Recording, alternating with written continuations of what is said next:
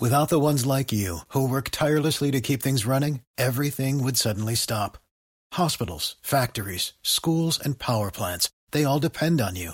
No matter the weather, emergency, or time of day, you're the ones who get it done. At Grainger, we're here for you with professional-grade industrial supplies.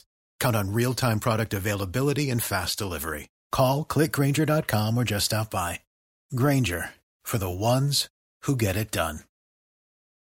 Find yourself in the Beachview area of Pittsburgh? Check out the official pizza of this show, Slice on Broadway, sharing an abnormal obsession with pizza we can relate to. Check them out at sliceonbroadway.com and tell them this show sent you. Hungry as fuck, but I ain't starving yet. Chain for the pain, cocktail bar set. Never said I was a gangster or thug, but I'm an animal. Peanut for the taste of the floor.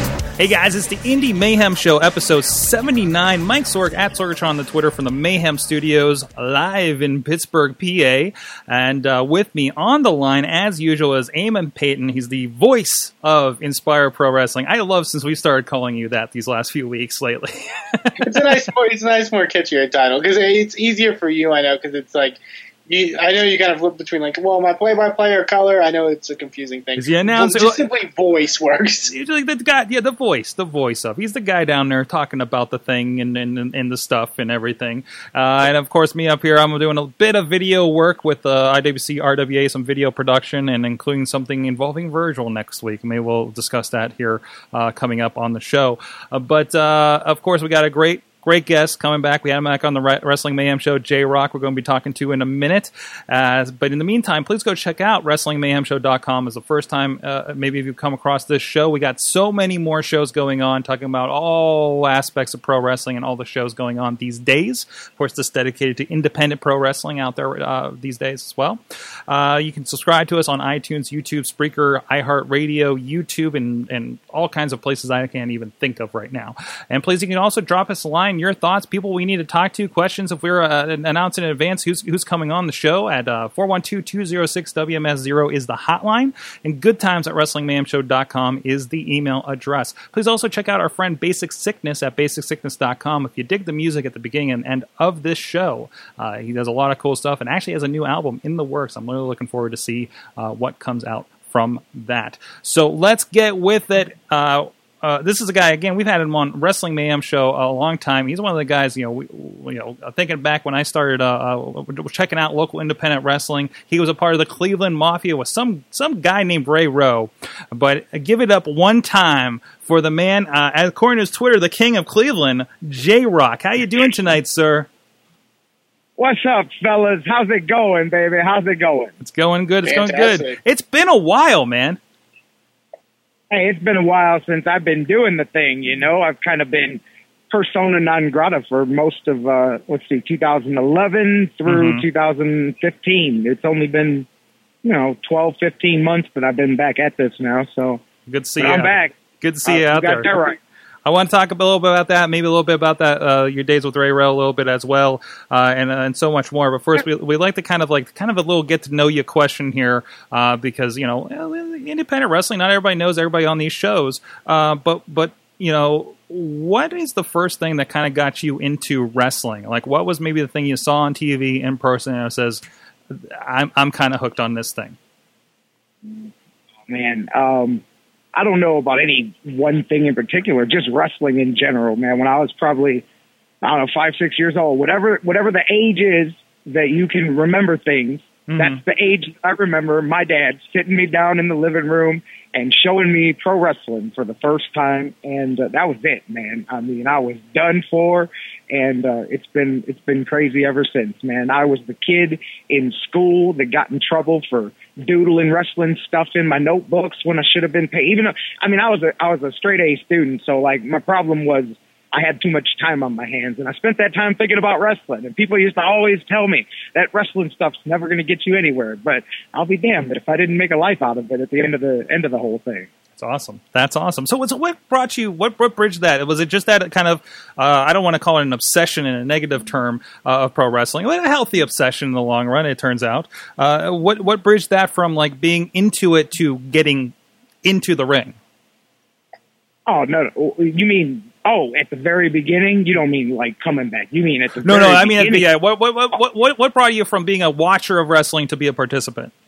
Yeah, okay. Well, I mean, let's see. Crazy little story out of that. It's funny how life can take you one direction or life can take you another. I watched wrestling, you know, my whole life, and I went through like everybody. I went through that period, although I think most of us that become wrestlers don't really have that period where you stop watching wrestling, but I did have that time maybe from like 14 to 16, 13, 14, 15 in that area. And then I found wrestling again. You know, every kid I think goes through that for a minute, but most of us don't go through, you know, the ones that don't go away and never come back. And then the rest of us become wrestlers. But I think I was about 17, 18, and I got a job working for a security company. And part of the thing was you got a membership at this health club called Black's Health World here in Cleveland. And anybody that's old school Cleveland wrestling would know about Black's Health World. It was the place that JT Lightning, it was a ticket outlet for Cleveland All Pro Wrestling. So I went in there one day and there was a sign on the wall, a poster on the wall for wrestling right across the street at the Variety Theater in Cleveland, Ohio, which it's just an abandoned building now. But it was the greatest place in the world to me when I saw it the first time, because JT had this busted up little theater and turned it into like a little arena. It was, anyways, you know, nostalgia makes things better than it was. But anyways, I couldn't believe that was the first time that I knew that wrestling existed other than WWF or NWA, whatever you saw on TV. I did not know that local pro wrestling existed. I could not believe that this was a thing and it was going to be right across the street. So I wrote down the phone number, called it. Of course, later I know that was JT Lightning, but this guy answers the phone. I'm thinking I'm calling the office. I had no clue that JT was like, he had just got home from delivering the bread truck and he was just, you know, running errands and answered the phone. And, you know, I'm thinking I called the office of Cleveland All Pro Wrestling and said, hey, how do you become a wrestler? I want to do it, you know, because I was, you know, all of 5 foot whatever and 300 pounds. You know, the world was just knocking on my door to come be a pro wrestler, man. But anyways, I called this guy and sure enough, he says, come on down. We've got a show this weekend at the West Park Party Center, one of the places that JT always used to run his big shows. And he said, come on down. I do tryouts before the show. I can't remember how much it was. It was like $50 or $100. And if you stay and sign up for training, it goes off your tuition. And if you don't get your money back, kid. And I don't take checks, so bring cash and blah, blah, blah. And I had no clue what to do. I said, okay, I'll be there. And man, I didn't know what to do. So I went out there and got me some leather gloves and I got me a vest and I got me a little Kango hat. And I showed up like you would walk in the door. If you thought pro wrestling, you didn't know what this was. You're like, man, I don't know. Do I show up ready to fight or what, man? So I showed up and I didn't know. I'm 18 years old, man. What the hell do I know? And I got pushed around and bumped around a little bit. And that was a real simple little tryout. Take some buckles, take some bumps and give me your money. And if you know, JT, if you want to do it, come back down to the gym later, et cetera, and so forth. So I stayed and watched the show. Had no clue that this stuff existed, man. This is indie wrestling. And I'm like, get out of here, man. And then I saw craziness. It was Ox Harley and Madman Pondo. It was Stairway to Hell or something. They was fighting ladders and barbed wire and thumbtack stuff I had never seen in my life. I said, these people are crazy, man. But anyways, JT gives me this 20-page, I bet I could find it somewhere if I looked hard enough, man, 20-page contract. He used to give it to everybody. And it was a whole bunch of blanks. And you signed it at the end. And it was basically, you gave JT Lightning permission. And he ended up stopped using it because eventually guys called his bluff and it didn't hold up. But it basically said, I own you. You wrestle for me for it was no dollar amount. It was as many times as you want. And you couldn't take bookings outside of less than 300 miles away from Cleveland, which is the whole state of Ohio and beyond, basically, you know, without JT's permission and all kinds of stuff. Anyways, but I thought this was a contract to be a pro wrestler, man. So I couldn't afford it because he was one like whatever, same price they want now, $1,500, whatever it is, you know. Wrestling schools don't go through inflation like everything else, but so I held on to this thing for I don't know a year or something like that because I was just 18, 19, I think, when I started with him. So anyways. One day, about a year later, somebody else comes across and says, "Hey, you still thinking about doing that wrestling?" I said, "Yeah." And he goes, "Hey, I got this guy named Gary. I don't know if you've ever heard of him, but there's this cat in Cleveland named Gmo. And back when I broke in, which was late 98, early 99, there was only two people in Cleveland that did wrestling. It was JT Lightning and Gmo. And if you were a wrestler, you worked for JT Lightning, and the garbage wrestlers worked for Gmo. I mean, it was that was the distinction. So anyways, but I didn't know that at the time. So I called this cat named Gary. Now JT just told me he wanted like $1,500 and he needed $300 of it up front, and it was going to be a lot of work, and I may never get a wrestling match. Who knows, man? It depends if I'm any good. So this cat Gary comes along and says, "No, man, I ain't like that, JT Lightning. Listen, you give me $50. We take a van out to this guy's ring once a month. We roll around for a couple of hours. I'm willing to bet I can have you your first match in a month or so. And I tell you what, kid, I even put the TV title on you right off the bat if you could sell some tickets. But, we ain't like JT Lightning. We don't make you do all this training and learn all this stuff you don't need to know. We'll get you in there, and we'll get you in there having matches right away." That sounds like a great idea. He goes, "So, And so he's like, you could pay $1,500 or you could pay us 50, maybe $100, and you've got it, man. And you're off. Once you're wrestling, you're off and running." Now, I'm not going to lie. I'm sitting here and I'm going, man, I'm 18, about to be 19. I'm going, man, okay, this guy wants a lot of money and a hard work. This guy's like, dude, give me $50, man. I'll slap you in the ring and blah, blah, blah. And I can't lie. Luckily, fate took me the right way because I ended up going with JT Lightning, because I'll tell you, we wouldn't be talking right now had I gone the other way, that's for sure. And because of some of the people that I trained, wrestling history may be different, because I'm just saying, man, Gmo was not nothing to mess with. But anyways, and then I still didn't call JT right away. My brother and I were sitting there watching Public Access, JT's little TV show one day on TV, and he goes, "Man, I'm sick of hearing you talk." And he's my younger brother. He's like 4 years younger than me. He goes, "I'm sick of hearing you talk about you're going to do this wrestling." He goes, I bet you won't do it. I said, "I'll do it." I said, "I just don't have the money." He said, "Bro, if you'd call, I'll pay for your first month's training. I dare you to do it." I said, "Dude, give me the phone." So I picked up the phone and gave a call, and JT Lightning answered the phone. I said, "Hey, are you still doing training?" He goes, "You're in luck, kid. I've got a bunch of open spots," right? It just so worked out that way that he had a bunch of open spots, and he was even cutting a deal. I could get in right off the bat for $75 and then pay him whatever, $50 a month for the rest of my life or whatever it was. So I said, "I'm there."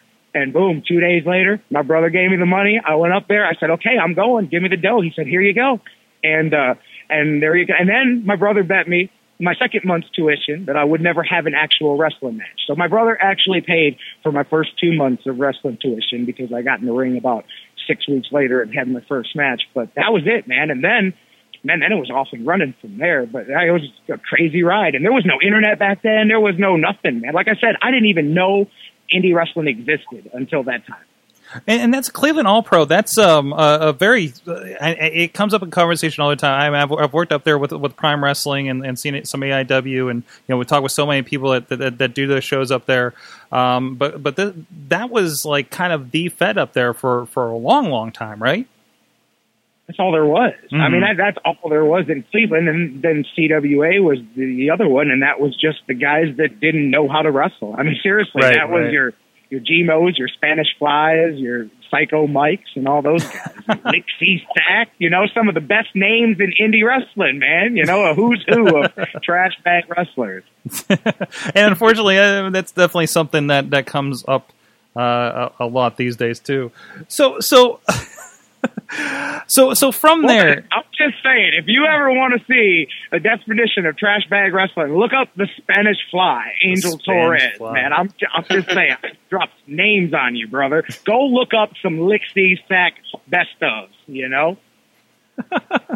Awesome. All right. Well, so now I'm mostly familiar, of course, with your time down here in Pittsburgh as the Cleveland Mafia with Ray Rowe, which was a tremendous time. I know you guys came down with the Browns gimmick, or the Browns colors gimmick at least, and really kind of ran down Pittsburgh, but still kind of gained the respect. Great 4-way matches. I wish that there was talent to do that again these days.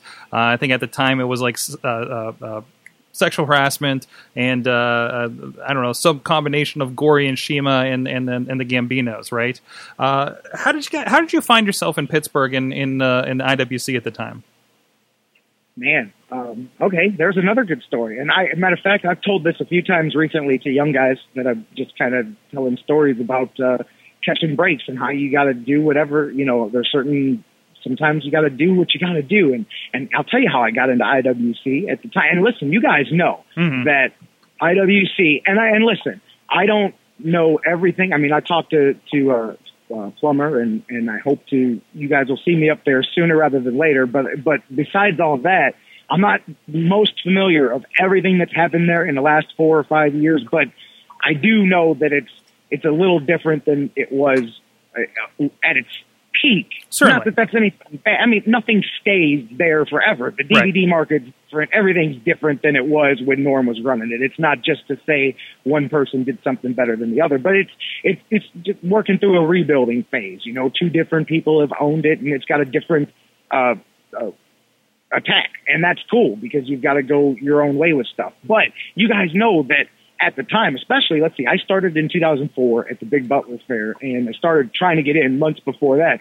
Think of how hard it was to get in. I remember when I started working for IWC, me, Hammer, Tracy, so many guys, M-Dog, Josh, we would hammer Norm to use Ray Rowe. It took like a year to get Ray Rowe in the door. We could never get Norm to book Mike Hutter, who's now the world champion, EC3. I mean, it wasn't there. It took months for them to get McChesney in the door. It took months for me to get in the door. Like, it was hard for guys to get in because spots were limited. And, think about it. The active roster was Punk and Cabana and all those guys coming in every month. Plus you had all the regulars, know? And so anyways, how I got in, and I tell guys this story. I just told it to somebody over the weekend. I said, man, how I got into IWC? I said, I sent tapes up and I sent messages to Norm, and I never heard anything back. And I was mad about it, man. I'm like, come on, who is this guy not to email me back? Like, just tell me, hey, whatever, just answer me back. Don't blow me off. And Tracy Smothers at the time,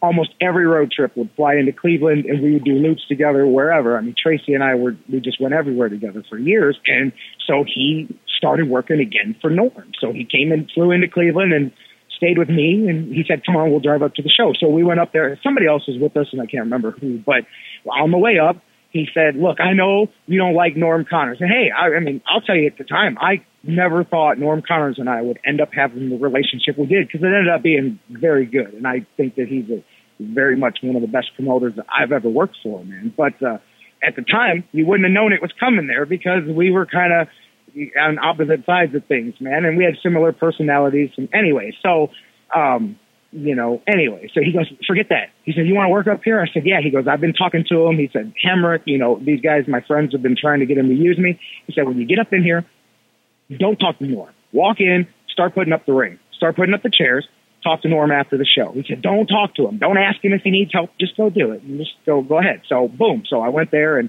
I was young in the business. So, that was great advice. And I did that. I just walked right in, helped out whoever was helping with stuff. I think Sensation, all those guys were young at the time doing that stuff, and boom, we put it all up. May have been the Gambinos, may have been on the ring crew at the time, all those guys, probably around late 2003, early 2004. And boom, I did that, talked to Norm after the show. He took my tape, and he kind of blew me off, but he at least introduced himself, and we talked again, and he took my tape. And then I came to the next show, and it was at the CCAC. And what made me so mad was I loved that freaking building.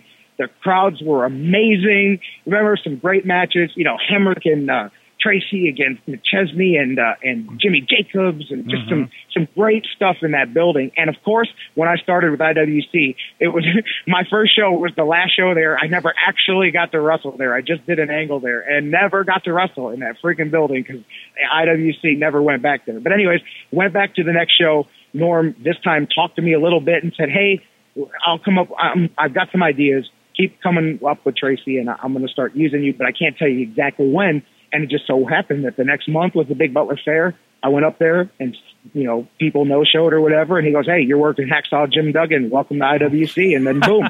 But then he told me later that had I not, he said, dude, I had everybody knocking at my door. Every indie wrestler wanted to work. I'm getting tapes from everywhere. He said, had you not come in the first time and did what you did, and then came back the second time and talked to me after the show. You didn't try to talk to me before the show when I was busy. You didn't keep jumping up and trying to get my attention. You did it the right way. But he said, if you hadn't done all that, I probably would have never talked to you. But because you did that, I watched your tape. And then your tape was good, and I had these guys saying I should use you. And I said, okay, I'm going to give the kid a shot. And then I got in. But, I mean, that's how it happened. And I tell guys all the time, you know, it's not an insult to go put up somebody's ring, man. It's paying your dues. And you would be amazed at the things that people notice. They go, hey, man, and walking in and just helping out, not walking up to somebody and saying, hey, what can I do? Because then they'll say, hey, don't worry about it. We got it. Just hang out and watch the show. Just go do it and then talk to the guy later. And so that was how I got in. The Big Butler Fair, 2004, and that was off and running from there. That was a big one. There's a lot of people that were on that card. That's awesome. That's awesome. With that three-way with Candido and Punk and Smothers. Mm-hmm. Yes. Mm-hmm. Awesome match. Shirley Doe and them fought all up in the stands and everything. I remember that show. Mick Foley was the ref. Yeah. I noticed a pattern here because last time when you were on, I think we had just had Ray Rowe one day before you, and that has happened again. We had him on actually last month leading into Super Indy. I don't know how this happens.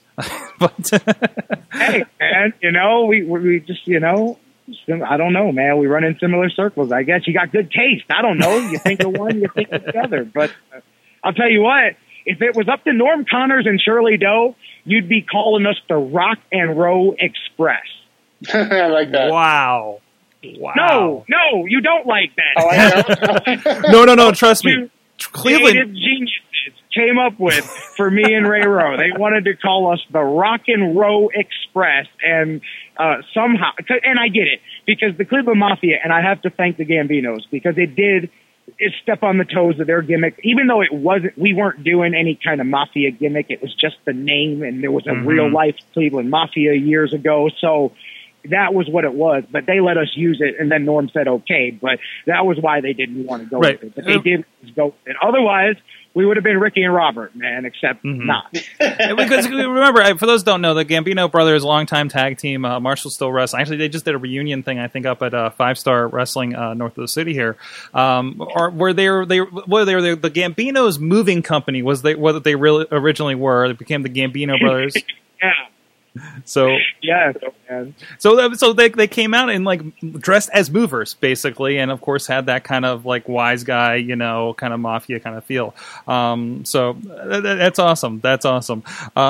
So as I say, you've been around a bunch of places. I didn't even realize, just kind of pulling up some videos here for the video version of the show here. I didn't realize that you popped up even in TNA for a moment there. Oh yeah, I had a dozen matches in TNA. Nice. And you know, on Explosion and stuff like that. McChesney and I were going down there every other month for 2 years, 2.5 years. Awesome. Yeah. So what are some other highlights? Again, like I said, I mostly know your Pittsburgh stuff, to be perfectly honest. But you've been around a bit. What are some other highlights that I may not have come across here with you? I don't know, man. I mean, I'm not put myself. And I've wrestled all over the place. I've been very fortunate, and I'll tell you what, I realize that more now after going away and coming back, just how fortunate I was the first time around, and definitely enjoying it even more the second time. But I mean, you know, every indie place out there. I mean, I'll tell you what, my IWC run was obviously one of my favorite places to work, and I have an incredible soft spot in my heart for them. But I mean, indies all over. I mean, stuff that exists, stuff that doesn't exist, you know, all the stuff that was hot at the times, trying to work for IWA Wild or Mid-South and NWA Wildside and all those, you know, NBC alphabet soup promotions that have popped up over the years and all of that stuff. But I mean, lots of stuff. I mean, one of the things I'm most proud of, period, is the guys that I've been able to help. And that's the truth. One of my absolute favorite things in the business is training or teaching or anything, whether it's training a guy who comes to the gym from scratch or some indie guy who says, hey, I just start jumping in your car and talking and learning and all that, or to whoever I'm working with. That was one of the things that Norm Connors has said many times about my time all those years in the IWC. If you look, everybody that was coming up from the training school, all the young guys cut their teeth through me. If you look through the matches, you'll see that some of their first matches that were not against each other had me involved there one way or the other, because he knew that I had a very good knack for working with young guys and being able to help them get through their early matches and stuff like that. And it was great, man. I got to work with all those guys, Jimmy and Marshall and Mickey and Shima and Gore, all those guys coming up and coming through and more, you know, whatever. But teaching guys, man, is just one of my favorite things. So I look at all the guys that I've helped, whether it's formally or informally, man, you know, I'll name drop again. Seeing Hutter on TV with that world title is just freaking surreal, man, because I can tell you about the day he walked into my gym and said, will you help me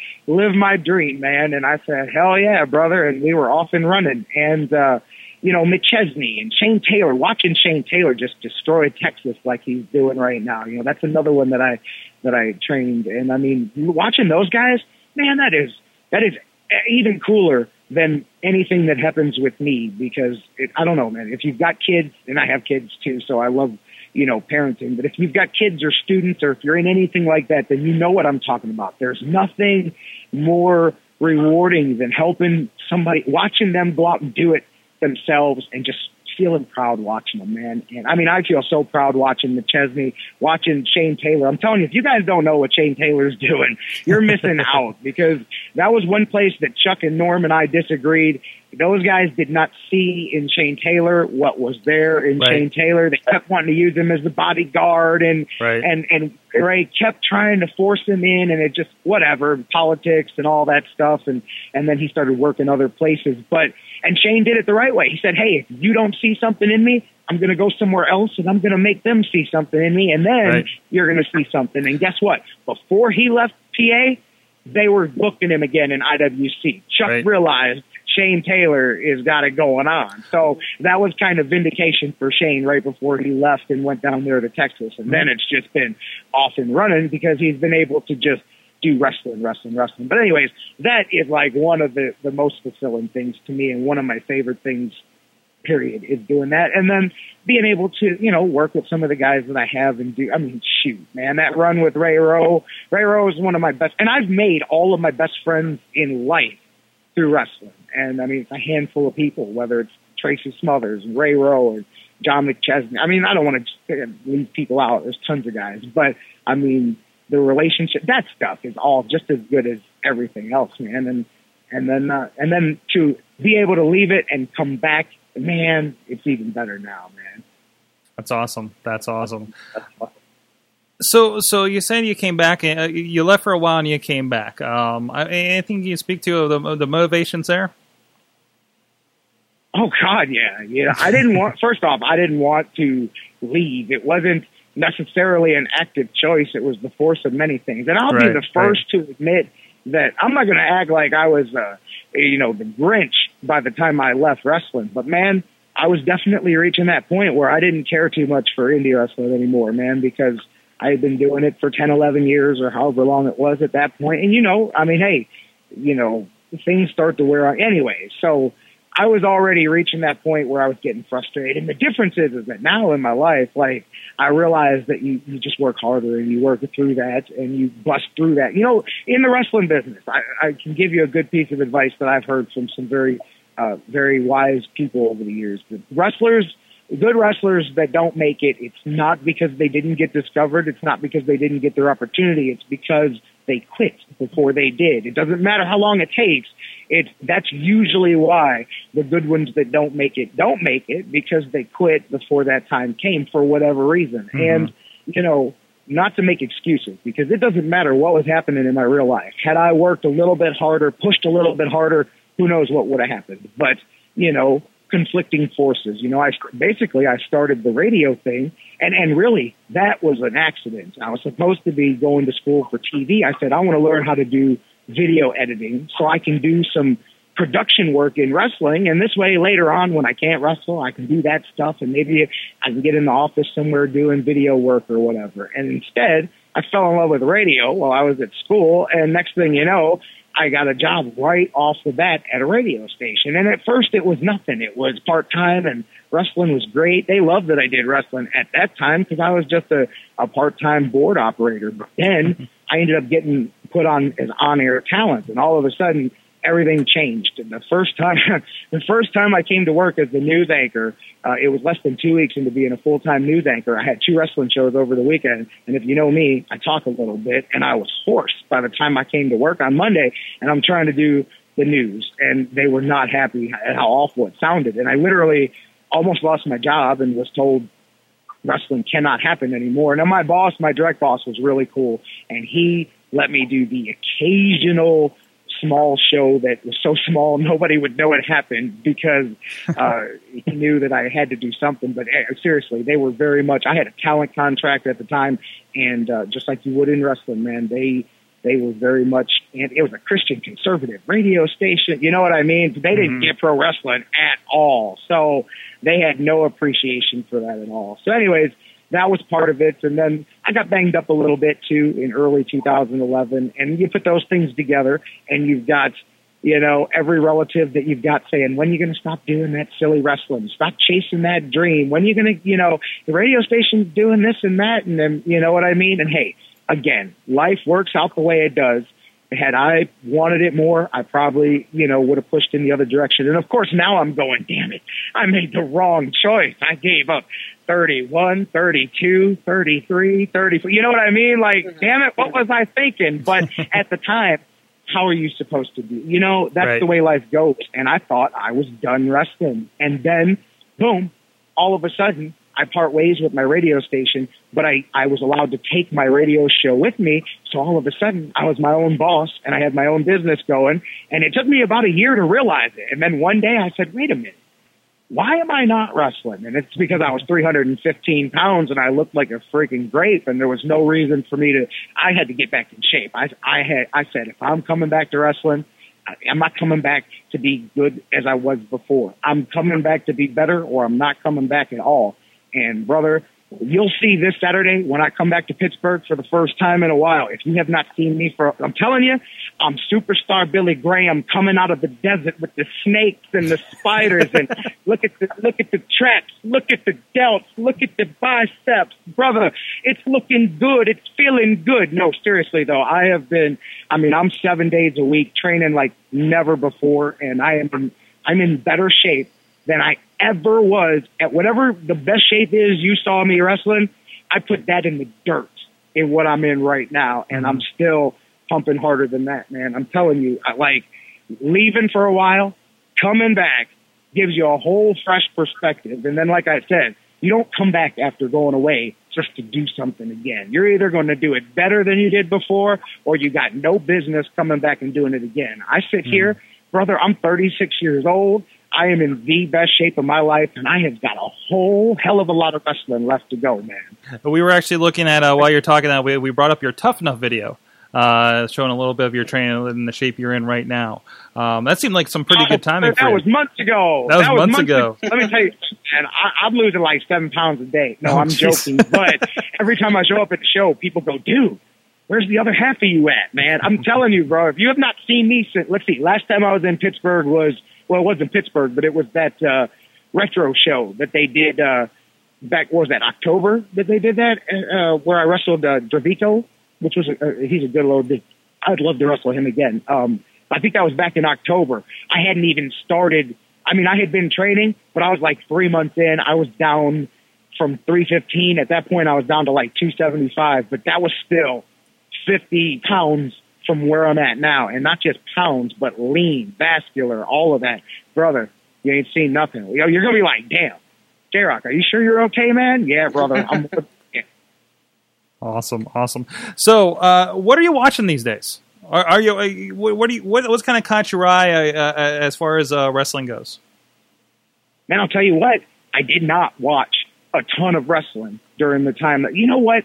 Tracy Smothers, and you guys know this if you've been Tracy fans for a long time, you know that he's disappeared from time to time for a little bit. Every wrestler that's been doing it for 20, 30 years goes through burnout about every 10 years or so, and they've just got to get away, and they're done. and then they come back, and they get it again, and then they're back, and then they're done. And JT Lightning always told me that too. He goes, "You'll burn out one day. You'll see." And I did. He knew he knew it would happen eventually. I didn't understand that. I'm like, not me. I eat, sleep, and breathe wrestling, man. I'll never burn out, bro. Yeah. Well, a few years later, I was like, nah, man. Nah, this stinks, that stinks, this ain't right, that ain't right. You know how you get after a while. So, anyways, and you have to go away and you have to come back fresh again. But you know what I'm saying. Yeah, exactly. Awesome. Anyways, Tracy always told me, my point of the story was, Tracy always told me that when you leave, you have to cut it off. And if you talk to people, they'll tell you right now that I'm coming out of the woodwork to a lot of people. I wasn't on Facebook. I wasn't on Twitter. The Sports Fix, my radio show, was on, but me, I didn't have any personal social media.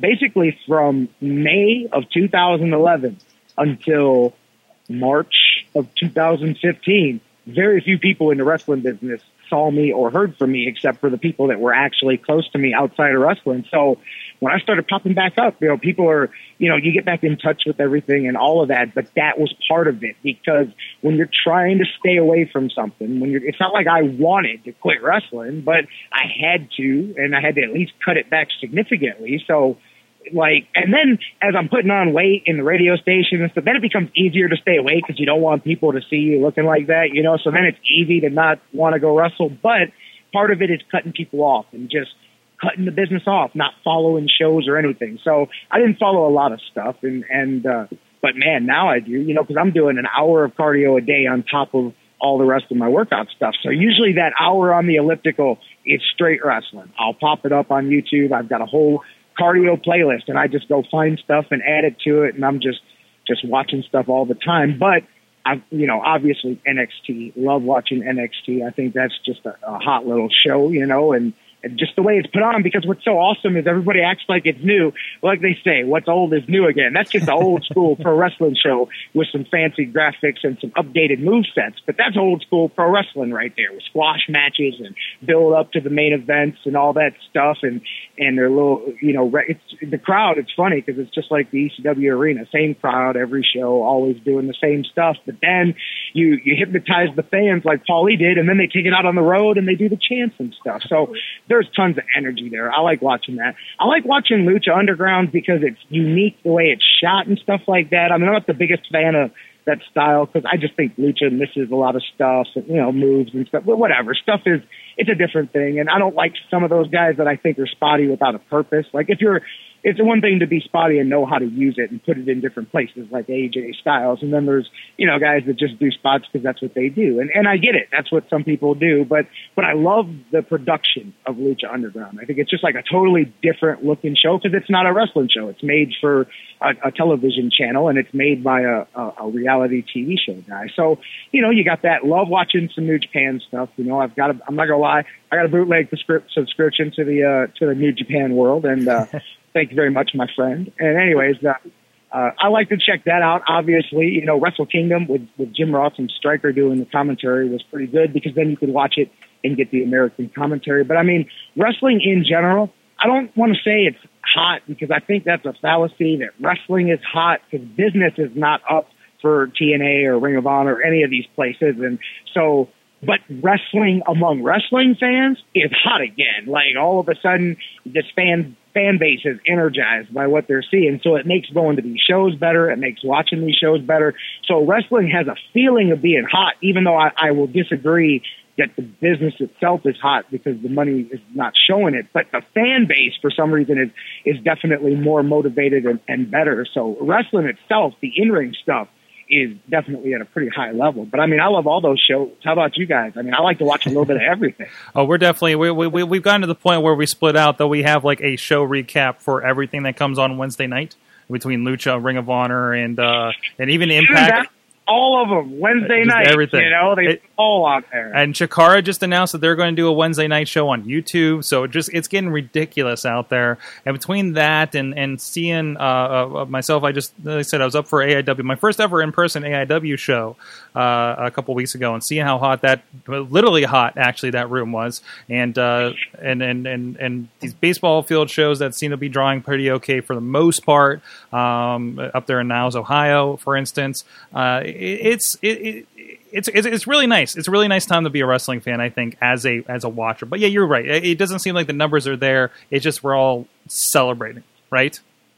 Yeah, I think so. You know, I mean, I think the potential's there. I do think that potential is there for a boom in the business for sure. Like, because you got the right pieces in place. You know, I think obviously you got to get more characters that connect, you know, with the audience. It's not just, it's got nothing to do. If it was about moves, then, you know, a lot of these guys that you see on the indies would be, you know, in bigger places. Like, there's a reason that people don't connect, because it's not about that. People don't pay to see 5-star matches. They'll pay to see somebody they hate wrestle somebody they love in a 5-star match. Now that's a little bit different, but they don't buy it for the hype of, hey, this is going to be a great wrestling match. And that does not demean wrestling, because obviously the in-ring part of it carries it, but the people, you know what I'm talking about. Yeah, exactly. If you know how business works, you understand that one without the other is independent. So that's why I say guys that are too spotty. Like, I was at a show the other day, and these guys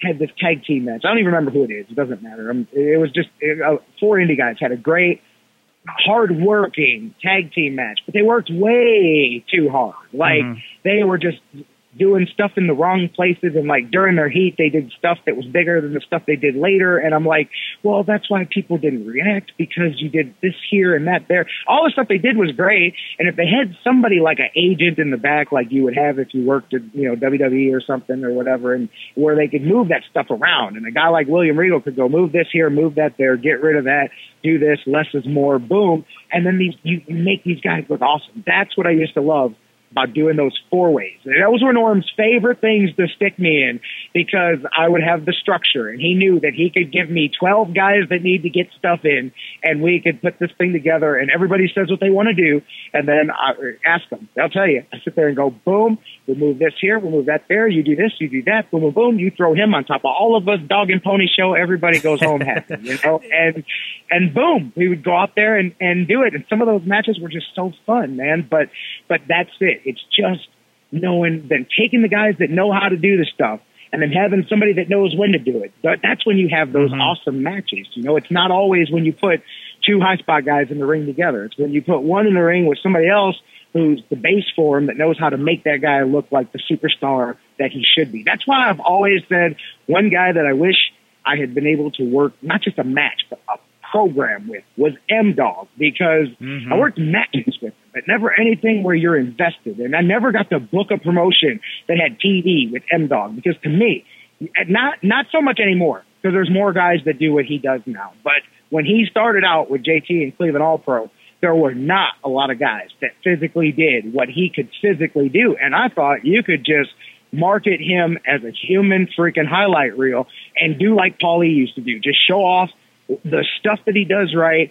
hide the fact that he can't chain wrestle and can't do all this other stuff, and you can make a superstar out of this kid, man. That was one that I always wished I could work with, whether it was in the office or whether it was in the ring, because I just thought nobody's ever taken advantage. And now he's still great, but there's a lot of guys that do all that. You know what I mean? That do that at level of athletics, whereas he was really cutting edge for his time when he was coming up in, like, what was it, 2004 or whenever that was that he was coming up.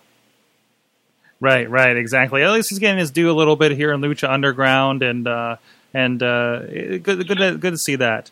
You talk about that he doesn't talk for himself. Don't I you know. guys dig that? You know, like I kind of like the voice thing. We always rib him like, "Hey, who does your voice?" You know, like, yeah. But I always thought that was cool when Funaki did it. So I don't know. I mean, that's the one thing that M-Dog does need is like something, like a personality, not another personality, not that he could see he has one backstage that doesn't come out, when he's in front of the people as much. But I like that because then you put a character to his move, and Lucha Underground's giving him a decent. That's the first place that's given him something decent, you know. But I mean, you talked about my Tough Enough video. Really, to be honest with you, that video was really just my sales pitch that I was back, period, in the wrestling business. I dressed it up as Tough Enough because I figure, hell, it's like scratching off a $250,000 lottery ticket. But that was mostly a promo, and it worked. It was seen by 15,000 people on all the different places that it was on to show fans. I'll tell you what, I added tons. I maxed out my friends list, had to clear it out, and maxed it out again of people that found me because of that. It really helped me get my wrestling started again. But that Tough Enough thing is a joke, man. I mean, just like I said, let's Hunter, you know, and M-Dog, they can't find spots for these. Creative's got nothing for these guys, and you know, and look at the clown shows that they put through. I swear I watched last night after it went off the air. Yeah, they showed the replay after Raw went off the air, and that was the first actual part of the show that I watched. And I said, man, this show is not good. The show is crap, and the people they picked, I feel like they pick these people to lose. Like, the only one with any kind of personality is ZZ, and I don't know how he's going to carry in a wrestling ring, you know? I mean, at them all. I'll tell you what, to me, I would take, what's his name, Patrick Clark before most of the rest of them. Oh, yeah. Man, because at least he's got passion, you know? Oh, yeah. Like, he hasn't been telling you about it either. He thinks he's, you know, nobody else knows about wrestling, but he's got passion at least for the business. But all those people, none of them are going to make it. I mean, the dude with the mohawk, and I don't even know their names, the big muscled up dude. Okay, great. If he was on the Indies, he would stand out. I don't know how much he's going to stand out there, but the big guys are a dime a dozen in the WWE. I mean, even if you get over for a couple of weeks because you squash a guy like Ryback at first, like Ryback now is better. Ryback at first was, you know, squash him and be done with it. If you do that, you'll get over until they stop the push, and then you'll be done. Because I don't think any of these people are probably going to make it. But I mean, look at the talent evaluation. I mean, look at this one. Guys like Brian Bowers, Cassidy Stone, the kid from Up Your Way, some of these other guys that had their videos on there. I'd have went with many of these guys, but they wanted nothing to do with indie wrestlers or any of that. And I think indie wrestler was probably the kiss of death for most people for this thing, because they wanted what they've got, which is this little, I don't know, Big Brother meets real world with a wrestling ring. I don't know, man. And Billy Gunn acting like badass, you know. Come on, man. Everybody that coaches that show turns into Taz. What the hell is going on? All of a sudden, Billy Gunn's in this girl's face. I'll put my life in your hands. You either get it or you get out of my ring. And I'm like, come on, Billy Gunn, man. It's so tough. You gotta be tough, but they're phony TV tough. And then the panel's great. Paige is sitting there, you know, and I get it. She's been a wrestler her whole life, but, you know, and Hogan, they're all getting over their own thing on the panel and watching this thing, and they're trying to mix up a recorded show with a live show, and it just doesn't, I don't know. It just doesn't work for me, man. But they don't know how to evaluate talent. Come on. They let Michael Hunter go become the crown jewel of TNA, man. Who may be, in some's opinion, maybe single-handedly carrying TNA at this point. So I think that says a lot. That match with Kurt Angle was the first thing I had watched in a while. I usually only watch Hunter stuff because, no offense, if you're listening, don't fire Michael Hunter for this, but the show sucks. And it sucked for so long that it can't be fixed. But although I watched that whole show the night Mike won the belt, and I said, man, that was a hell of a show. It was a good 30-minute match with the tag team match, and the main event was awesome. And Kurt Angle, boom, 1, 2, 3 in the middle of the ring with a wrestling move. And I said, boy, now this could be a new day. And then the ratings come out, and they were worse than they were the week before. And It just proved right there that it doesn't matter how much TNA even tries to be better. They're dead in the water, and there's nothing they can do about it. And it sucks because now they're actually trying to fix it, but I think it's just too little too late. But, man, he is the best thing that place has got, man. And the good thing is that he will definitely survive beyond that. And I hate it. All these guys that go, man, I hope TNA goes out of business, you're idiots, because there ain't jobs for us as it is. You want to knock out another 30 jobs? They may not get paid, but it's still a job, and it's still on TV, you know? I mean, I get it that the checks don't always clear, but you know what? They didn't clear in ECW either, and you guys are still chanting ECW 15 years later. I don't think they'll be chanting TNA 15 years later. And Vince is still making money off the name, so there you go. His investment back then worked in well. So. I was joking with somebody. I said, if Vince got the WCW library for like $2 million and some ads, and he got the ECW library for like, I don't know, $1 million or something, what is TNA's library worth? 57 cents and a cup of coffee, man? Like, just saying, in comparison to those vaunted tape libraries is what I'm saying. TNA's got a great library, but you know, so because my son was asking me, you think WWE would buy it? I'm like, for what? Like, for what? They've got a better company in their developmental system, and that's a shame. Right. But that'll show TNA should be what NXT is. Right. Exactly. Hell, Ring of Honor should be to a certain point. Well, both of them. And if they were, there'd be more jobs and more places for us. I mean, I'll never forget that night, brothers, March, whatever it was, 2001, sitting on my couch with my brother and some friends and going, hey, this is like when Pepsi would buy a Coke or something like this. This is the most biggest, awesome thing ever. And because you're stupid. I was 3 years in the wrestling business, and I didn't realize that I literally watched 150 jobs just disappear from the wrestling business, never to be seen again. Yeah. Yeah. So this is the point where I usually ask what's the best and worst thing about indie wrestling, but I think you have answered all those questions already. I do talking for a living. I do 2 hours of talk radio a day for a living. So I've occasionally grabbed the microphone at a wrestling show and said a word or two otherwise. So sorry if I took over your No, it's no show. problem. No. It's no problem. You were a break after I just did 4 hours of podcasting, so this is fine. This is absolutely fine. It's what? I can't wait, man, to get up to Pittsburgh. Seriously, I am back up there this weekend, and it is the first time even in the area since that show for IWC. And if you don't count that, the last time I was there was the day I threw the fireball at Ray Rowe years ago when I showed up for one night only, like Sabu. Lights went out. J-Rocc threw the fireball. Yep. I don't even remember how long ago that was, but it was when McChesney and Ray were wrestling each other. So it's been a long time. I can't wait to get up there. I have no idea. I hear that this Alta Bar place is cool, and I'm wrestling a guy. You guys tell me about this guy, Jack Pollock. I hear he's a Pittsburgh guy. Oh, yes. Bowers tells me good things about him, but I'm excited. I like working guys for the first time, so I've got Jack Pollock here coming to Pittsburgh. Man, what do I got in store for me? You got he's I know he doesn't he's just kind of this ginger, long beard, hippie looking guy for the most part. But no, he's great in the ring. He's very entertaining. He's fun on the mic. I think you're going to have a good time with this guy. I've seen a couple things, and I'm excited. And I've already had a couple people go, hey, man, you and Jack Pollock has a chance to steal this show. And I said, all right, man, well, that's cool because I'm ready to go do it. But I love getting a chance to do, that's cool because sometimes you get stuck in that rut. Luckily, I've never really done it. But, sometimes guys have only wrestled the same people their whole lives. Or you do it a lot, you're always wrestling the same people. I love getting out of that, man. And this is part of coming back is that I get to team up with my friends every once in a while. Like I've got a little reunion of the Cleveland Mafia coming up, and I've got a match with EC3 coming up. So that's fun. I just did a thing with McChesney, but I get to wrestle guys like Brian Bowers and guys like Jack Pollock here coming up, and that's cool to me because those guys didn't exist 4 years ago. And so there's like a whole crop of these young guys that I can get out there and see if I can make them give it up one time. Awesome. And that's with the American Revolution Wrestling. You're going to be a part of this here in Pittsburgh against Alta Bar this Saturday.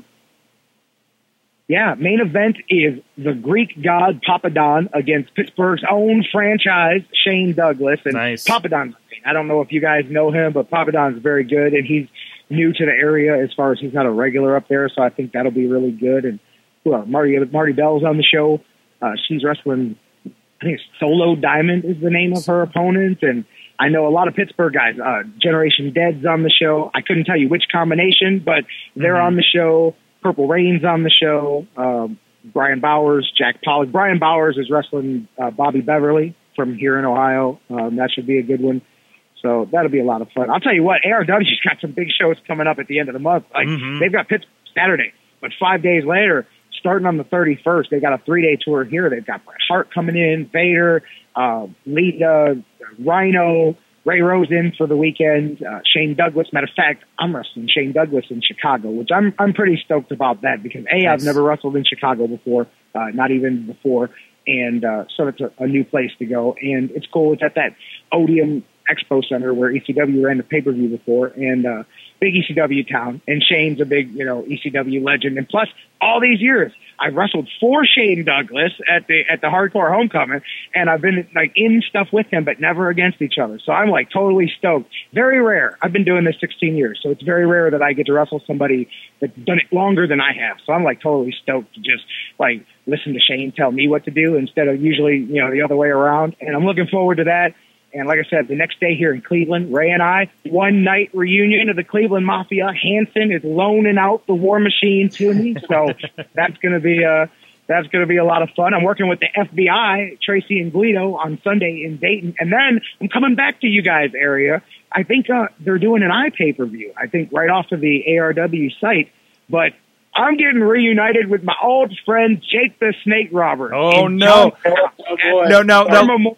Yeah, that's the last time you were on, wasn't it? Well, actually, I think there's 2 times you were on because the one time you came on, your incident with Jake Roberts, where I think he was drunk in the ring, and I remember just sitting back and you just went for a half an hour, and I don't think we said a word edgewise. Let me tell you a story I've never told in public before. It's part of my comeback. No, it's part of my comeback. Okay, I'm a part of the movie The Resurrection of Jake the Snake Roberts. I was called early last year, by Steve Yu. He's DDP's television producer guy who does all of his he did the Arthur vignettes and all that stuff for DDP Yoga. Steve's a great guy. Steve's a filmmaker, and he was they moved Jake into the house and they moved Scott Hall into the house. Well, they were documenting the whole thing. They put Big Brother cameras up everywhere, documented all of that stuff, and they were making a movie, and they brought in have you guys seen the words about it? Like, it's been reviewed at some movie festivals and stuff. It's Stone Cold, Chris Jericho, Edge, Jim Ross, myself, some other guys.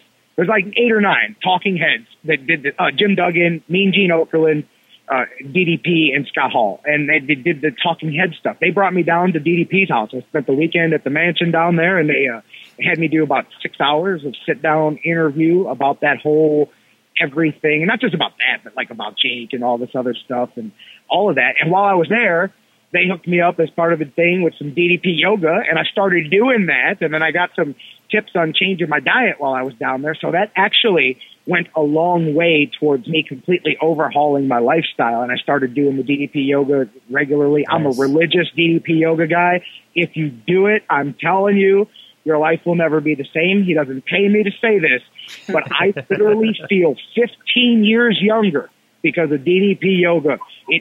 It fixed my knees. It fixed my hips. I mean, losing 100 pounds helps too, but it helped me lose that 100 pounds. I would not have done it without doing DDP yoga. I'm not even joking. I had no idea it was that good, and I can swear by it because I still do it to this day. But anyways, because of what happened with Jake years ago, and it really started to sour me on the business. That was one of the reasons that I started to have the attitude, because that whole thing was stupid, and then it was dumb. I don't even want to talk about it again. Everybody's part in that was dumb. Mine, his, JT, all of us. It just was stupid, whatever. And I wish it never happened. And I told them that on camera. I said if there's one night in my life that I wish I could get rid of, it was that, because it was just terrible and it was disrespectful. And I really do believe in respect, and that has always bothered me. So they were glad to have me down there. I did that.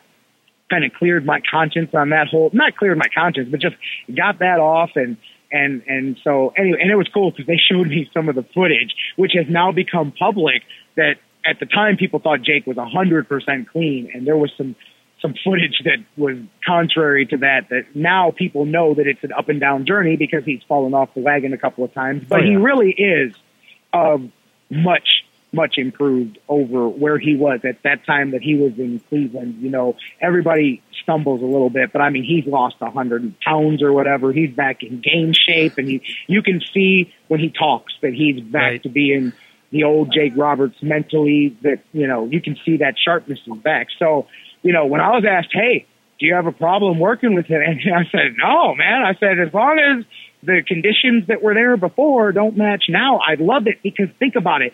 They call it his resurrection, but doggone it, that thing came full circle for me too, because 5 years ago, it was 2010 when that happened, in August of 2010, August of 2015, 5 years later, we come full circle. And like, I'm starting over again. He's doing the whole thing again. I'm like, man, yeah.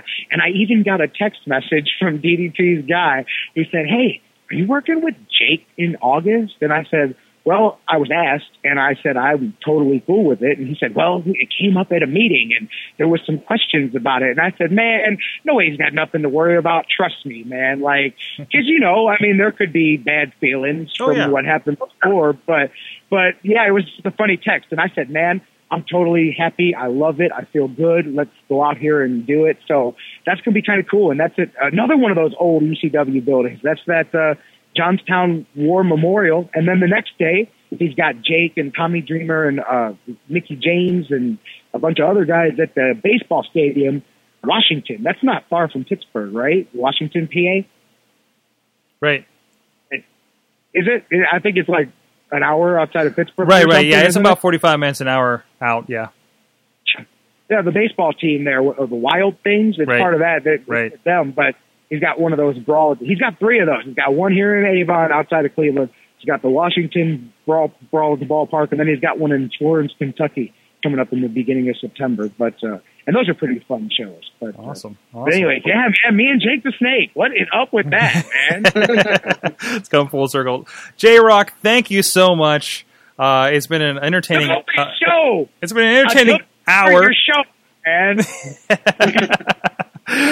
Check you out.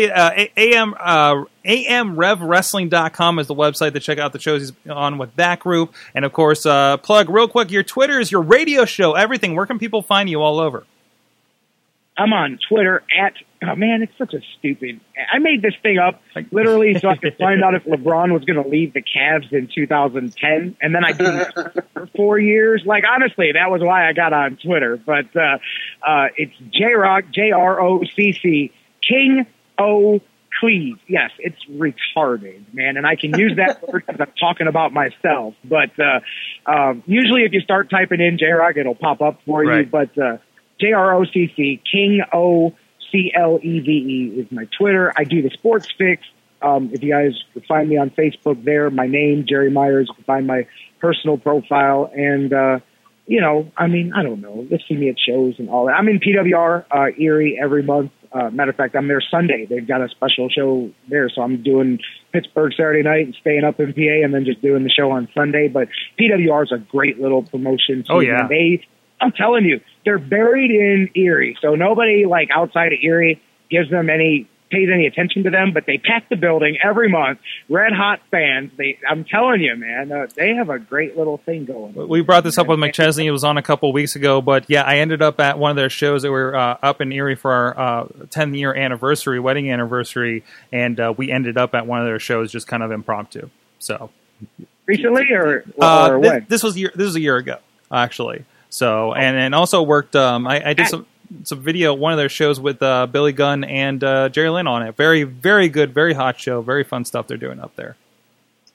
Oh yeah, man. Yeah, that was back in the day, man. But yeah, it's a good little place there, man. There's a lot of places out here, man, trying hard. That's the thing. There's still garbage promotions everywhere and all that, but man, it stinks. I wish they'd all go away, but they never will. But you know, there's a lot of good ones out there trying hard, man, and there's a lot of good indie wrestling out there for people to watch. Like, that is one thing I will say. I don't know about the business, but indie wrestling fans have got a lot of good shows to watch, man, because there's a lot of good talent. And I'll say that I've been since 1998, and I can honestly say that the level of the good independent wrestlers is better than it's ever been. But there's so much garbage that it waters it down because there's 90% of these people should not be in a locker room. But the ones that should are better than they were 5 years ago, 10 years ago, 15 years ago, you know?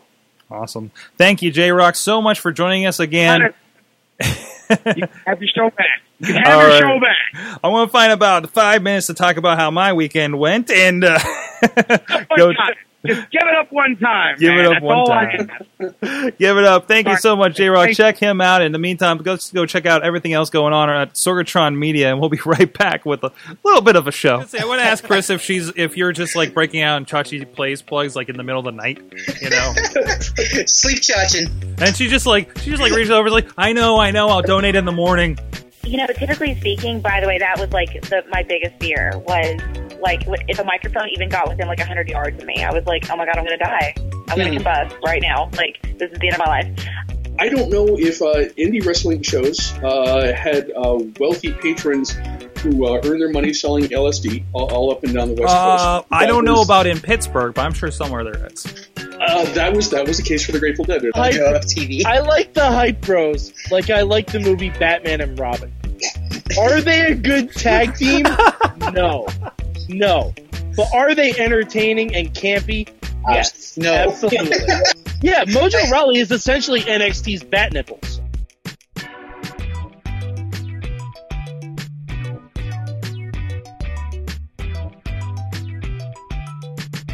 Chachi Plays for Kids is coming back again, the 24-hour game-a-thon for youth arts programs in Pittsburgh. August 7th and 8th at the Tuneseum, or join us live. ChachiPlays.com. Find out how you can make a difference too and donate today. ChachiPlays.com. Up, down, down, left, right, BA, start! So yeah, that's what everything going on. Check out SorgatronMedia.com. So it went long. It's J-Rocc. That's how he rolls. And I knew it was going to be a very easy night for us on the Indy Mayhem show. But I did want to touch on it. I got a very surprise kind of request to do a show this weekend. And you know, we've been talking a little bit. You know, I'm not taking on too many wrestling gigs other than what my car's full, right? But I had the chance to go check out Northeast Wrestling new. So when he said on the text that I was going to get a new shirt and he capitalized, I thought he was just being clever. But it actually says new on it. So I was very excited about that. This is one of those baseball shows. And we talked about, I don't know if we talked on here or where or off. And you know, the GFW just did a bunch of baseball shows up in the area in Erie and Cleveland. This was in Niles, Ohio, which for me was really, we talked about this a little bit on the Power Hour, so you can get a little bit of the personal side of things, but it's kind of an old stomping grounds for me. So it was really cool to go back because they have a ball field by the mall now, and this is where they did that. That sounds weird probably to most people, but that's how that went. But anyways, so it was a ball field show, and I got to do the ringside. Actually, I got to do the entire camera setup. Because apparently they just set up a camera and then I'm running ringside and I have to go hit record, run up there, and that's it. It was a fun show. It was absolutely a fun show. You can go check it out right now, northeastwrestling.com. The DVD is actually up for sale right now, so that's cool. I'm sitting there at ringside and they're like, DVD will be available Tuesday. I'm like, I'm not editing this, so okay. So whoever's going to do that, I guess so. I hope I do a good job here. My one-man video team. But it was fun. It was fun. This is the card. I don't know if you looked at this thing, Eamon, yet. But we had Mickie James versus Tessa Blanchard. And I'll get to that in a moment. I'm just picking up the big stuff here. Kevin Nash and Magnus teamed up with somebody called the Cam Ann Connection. Do I know who Dijak is? Donovan Dijak, yeah. He works for Ring of Honor currently. I thought he was a Ring of Honor guy. I am a huge fan of him after last weekend. No, he's fantastic, yeah. He was amazing. He's really good. He took on Caleb Conley, and he was, you know, the bad guy and stuff, but like by the time it was done, it was like he gets up on the road. He won the match. And he gets up, and like the guy, everybody, like I heard like guys behind me in the front row saying, "That was awesome." And he's like, I know. I was like, yes, perfect. So no, I am now a huge fan of Dijak after that match. Jerry Lawler, Dylan Bostic, which I would say is one of the best wrestling matches I've seen. I'll get to that in a moment. And of course, Matt Hardy against funny that we mentioned him, Warbeard Hansen. Nice. So ties it together. There was not a bad match. Even like the no-name people, I presume they just kind of run with the Fed on here, were very good top to bottom. First of all, coming down the line. First, Mickie James. I will mark out a little bit at this point because I was this close to working a show with Mickie James, I think, last year for Meadville for the Superstar show. And then she had to go get pregnant with some guy named Magnus. But no, it was really cool to have a chance to work with her. And yes, she touched me. She slid out of the ring and she kind of steadied herself on my back and everything. But no, really super awesome. Tessa Blanchard, really awesome to see her for the first time. I don't think I've even seen a video with her knowingly or anything. But to talk with her a little bit, just really cool person. I'm hoping about reach out to her about maybe coming on the show because I think we'd have a lot of fun with her too. And I know that's somebody you've been following a little bit too, right? Definitely, she's been someone that's breaking out, I think, a bit. Obviously, name recognition-wise, she's been working pretty much everywhere now. So she's great. She seems to be one of the people that is on that trajectory towards WWE. It seems because she did like in her first couple months. I know she did like early work as a reoccurring Rosebud, right? And she's been doing some really great stuff. So she's on the radar. So that's really good to see. She's at least on the radar with WWE. So hopefully we see her in like an NXT sooner or later too. So aside from that, like I said, I mentioned briefly the Jerry Lawler versus Dylan Bostic. Bostic comes out. Bostic is a guy that I've been. I'm kind of flip floppy on. I always feel like, and this is no. I'm kind of figuring that. I'm a fan of Dylan. I first that's out there. But it always feels like his entrance is flat to me. You know what I mean? And he came out, did this thing. Jerry got in the ring, and they both got on the mic, of course. And, they put over the whole, he's the Justin Bieber, or he's friends with Justin Bieber. I love him yelling, "Justin Bieber's my friend! Stop saying bad stuff about him." And and if you've never seen him and Ray Lynn come out, they always have a too long kiss, like in the entrance or in the ring or something before the match. This became like the crux of the entire match, right? Because Jerry's making fun of them, doing the Jerry Lawler thing, and I got to say, 10 times he would stop in the middle of the match, Dylan Bostic, and go make out with this girl, and just the crowd was hating it more and more. It was just the greatest heat I've seen in a match for a very, very long time. Jerry Lawler, guy's still going, guy's still drop kicking, taking backdrops, and every time I'm like, damn it, Jerry, don't have a heart attack in front of me. But he was just absolutely tremendous and really cool to work with. Once again, I've done a couple of shows with him at this point. Hardy versus Hansen was amazing. Nobody knew who Hansen was, I don't think. They just kept, they announced him as Warbeard, but I don't think anybody there knew who he was for the most part, majority-wise. Because I think it was very general wrestling fans there, obviously, for the stars and everything. Smooth show, great pacing, really top notch. I hear things about how Global Force Wrestling is going in these ball field shows. First of all, my biggest issue, as I pull up my selfies here, but my biggest issue with Global Force Wrestling versus this, and I actually talked with, I think it was Tessa I was talking with. I was like, yeah, Global Force doesn't put seats by the ringside.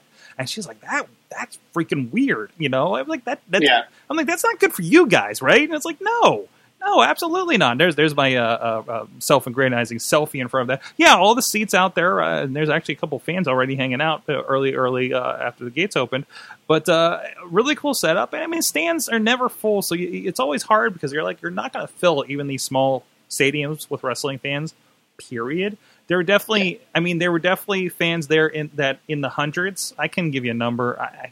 My guess is 500-600 people, but I don't know. I don't know how that kind of compares.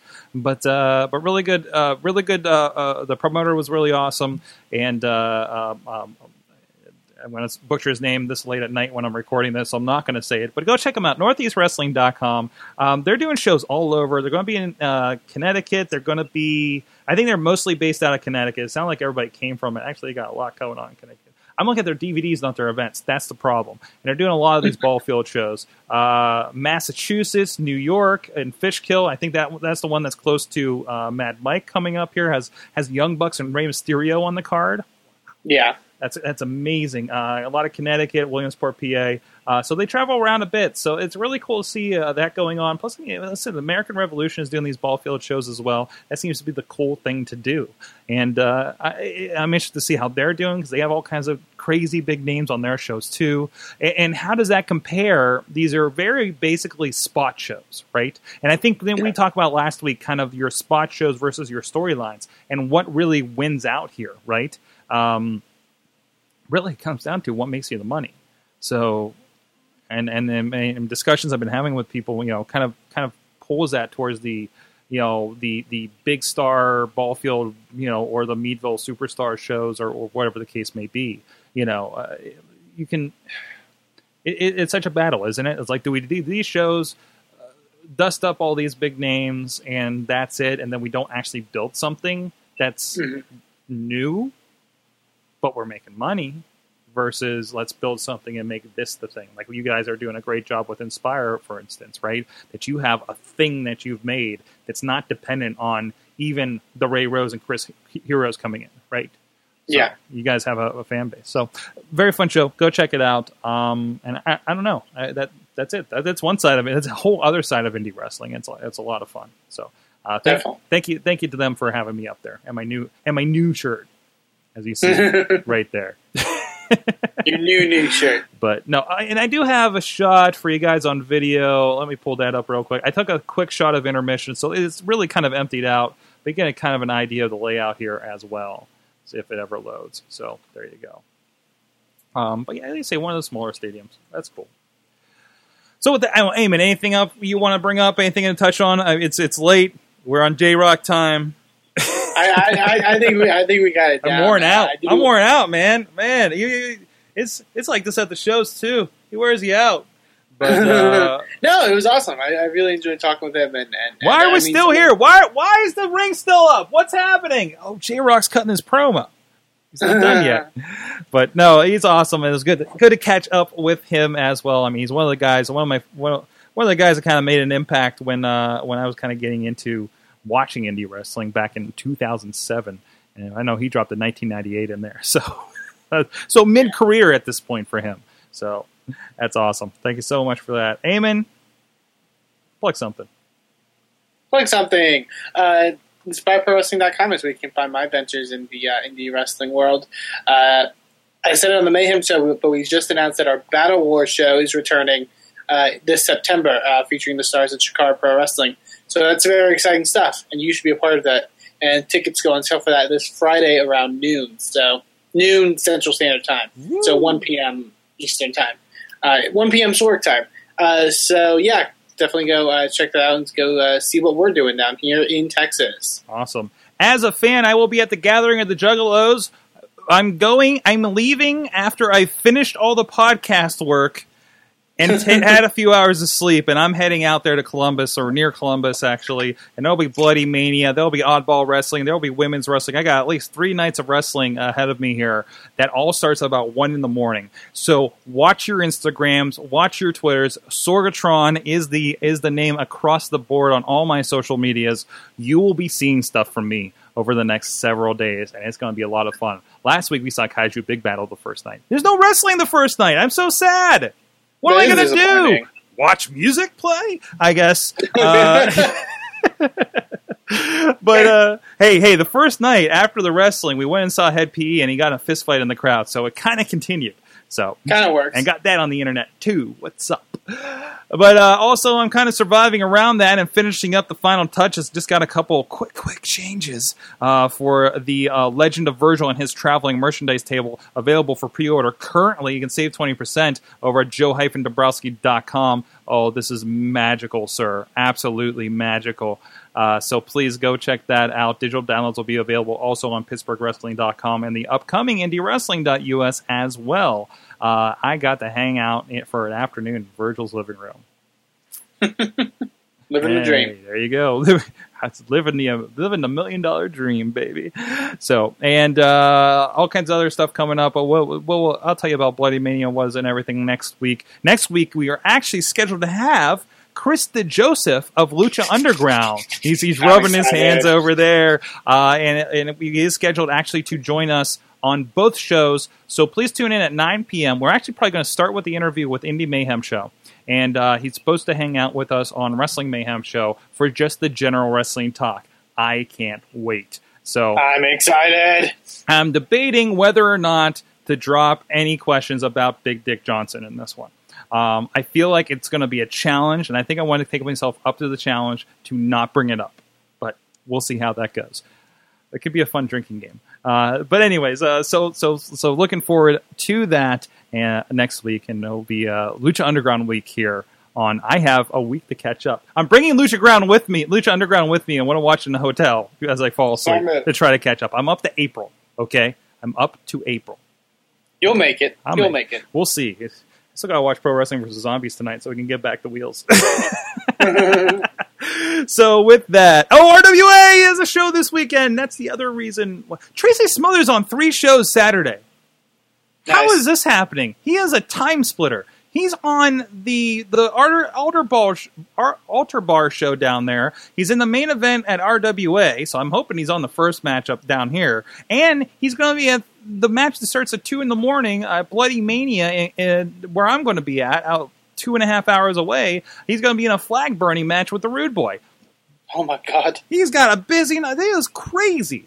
He's crazy. If I run him into him at the gathering, and he still says, "I remember you," I'm going to be freaked out. He's Tracy Smothers. That's J-Rocc. He's Tracy Smothers. He's Tracy Smothers.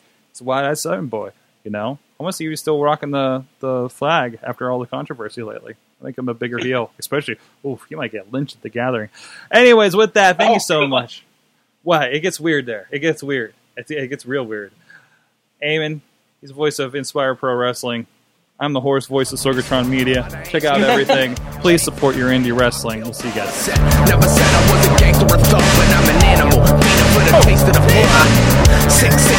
You know how I act now. If you got a problem, come and see if I'm a back down. Act wild. Show is a member of the Sorgatron Media Podcast Network. Find out more at sorgatronmedia.com. Hi everyone. Do you like video games? Do you like reading about video games? Do you like listening to podcasts about video games? Why don't you check out InsertCoinToBegin.com? New articles going up daily, and you can check out our podcast, Boss Battle, on SorgatronMedia.com. Without the ones like you, who work tirelessly to keep things running, everything would suddenly stop. Hospitals, factories, schools, and power plants, they all depend on you. No matter the weather, emergency, or time of day, you're the ones who get it done. At Grainger, we're here for you with professional-grade industrial supplies. Count on real-time product availability and fast delivery. Call, click Grainger.com, or just stop by. Grainger, for the ones who get it done.